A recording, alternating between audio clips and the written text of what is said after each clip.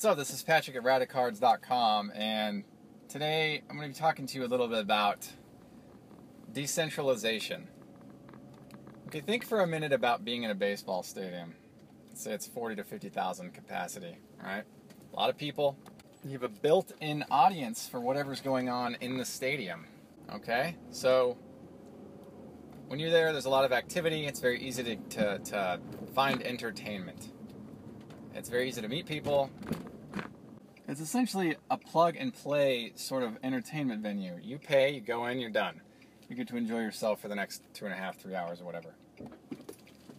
Very easy, right? That situation is easy. It's a guarantee you will get what you need out of that situation. Granted, your team may not win or lose, but that's besides the point.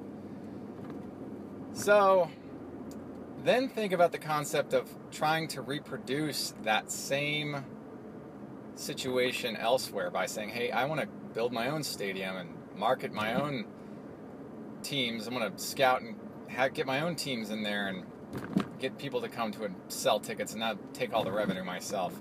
The opportunity cost of doing that is extremely high. There's so much that is required to get that off the ground and going. So instead of paying, $25 or whatever to go to a baseball game that's already built for you to go and entertain yourself for the next 3 hours, it could take years and years and years to do it yourself. What would you rather do if you want entertainment quickly? Would you rather just go to a baseball stadium and watch a game? Or would you rather spend time and money building a baseball stadium, scouting teams, and getting an audience built to come and attend your games and make revenue that way? I mean, to me, it's the former. This, in one particular situation, it's the former. The latter would be highly undesirable because of its opportunity cost associations. Think about this online. On social media, specifically Facebook groups. Okay, there are a lot of Facebook groups for sports card collectors, thousands of them. It seems like everybody and anybody can create them, and that is the case because that's how easy they are to create. So there are tons and tons of people creating their own groups. They want their own circles.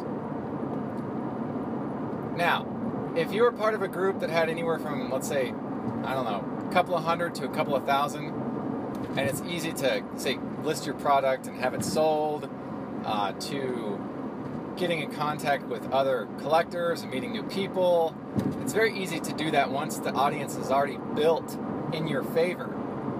Yes, you could go off and do that yourself and create that situation yourself if you wanted to. But in a lot of ways, why bother, right? Because ask yourself, why would I do that when I'm already a part of a group that's already has a couple of thousand people in it? Would it make more sense to try to see if you can get on to as a moderator, to have some ownership in the group? Or would it make more sense for you to leave the group and create one of your own? There's a lot of legwork behind the latter of those options. It's not, like I said, there are thousands of these groups. And if everybody had their own group, then there would be as many groups as there are people. And how many of us belong to as many groups as there are people? I would be pressed to believe there would be anybody that's like that. So a lot of us join groups, multiple groups, myself included, but there's a limit for me. I honestly have realized that at a certain point, because of my disengagement in a lot of groups, because of my time requirement elsewhere, it doesn't make sense for me to join every single group that's out there. I just don't have the time for it. And I don't want to be part of a group if I can't participate. It doesn't really make sense for me. I'd rather somebody else be a part of the group and participate. So I have certain requirements for how I approach the group membership piece of this. I'd prefer to only be in groups where I feel like my engagement will be valued. So creating your own group, fine, but it's sometimes not always necessary, right, to do that. It's not always necessary to have your own group, because oftentimes you may find that your engagement in a group that's already established with a couple hundred, a couple thousand members is your engagement there is more valued than it would be if you just up and left and created your own group. And you have to then spend time developing it and finding members and branding it. And I mean, it's not a bad thing to do. I mean, I do a lot of this kind of self-motivated activity myself. But my point is, if you put effort into doing that with the only purpose of just wanting to run your own group, you further decentralize sports card collectors online. Because now they have, now you're looking to pull them away from other groups, and so their engagement in the groups they're already in could go down if they're part of your group, and it could go up in your group. But if it's beginning phases, then you might not have enough members to make a lot of engagement happen to begin with anyway. So there's that piece of it to think about. In all honesty, I look for robust groups with activity, a lot of activity. But I also look for friendly admins when I'm in groups. And those are big, huge signals for me to either stay in the group or leave. If the admins are friendly and the rules are pretty lax and people are pretty professional with one another, that's important. So there are reasons to leave groups. I totally get that. I've left many of them only because I just don't have time for all of them. So I pick a certain number. I'm like, okay, this is the amount of groups I'm going to be a part of. But the bottom line that I'm telling you here, what I'm talking about here is, what's the best use of time to get the most out of your time?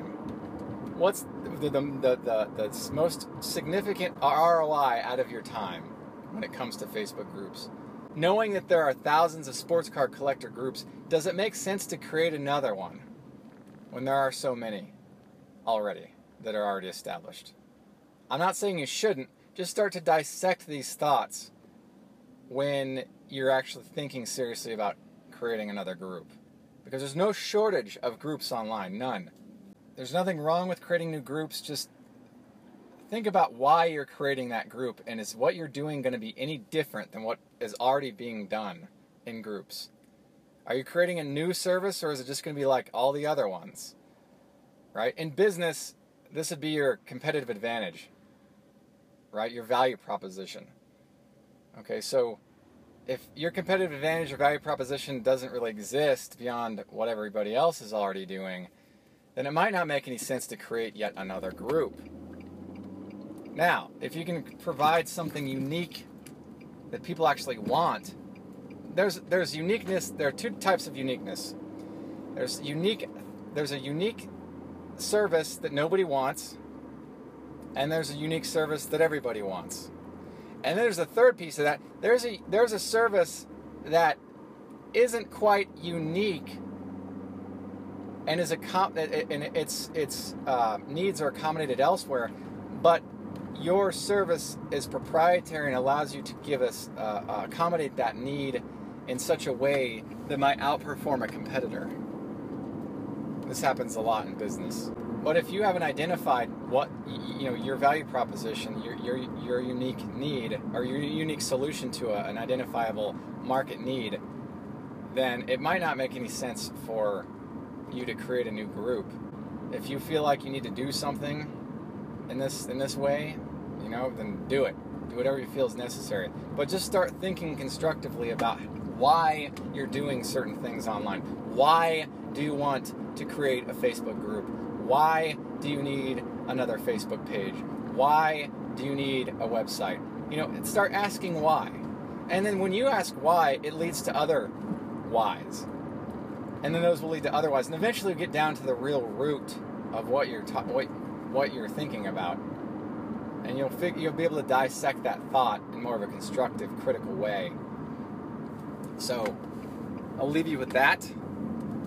I hope that this was somewhat educational for you, and you're able to take thought and think about it more constructively going forward when it comes to project management and how to expand exposure to whatever it is you're trying to create.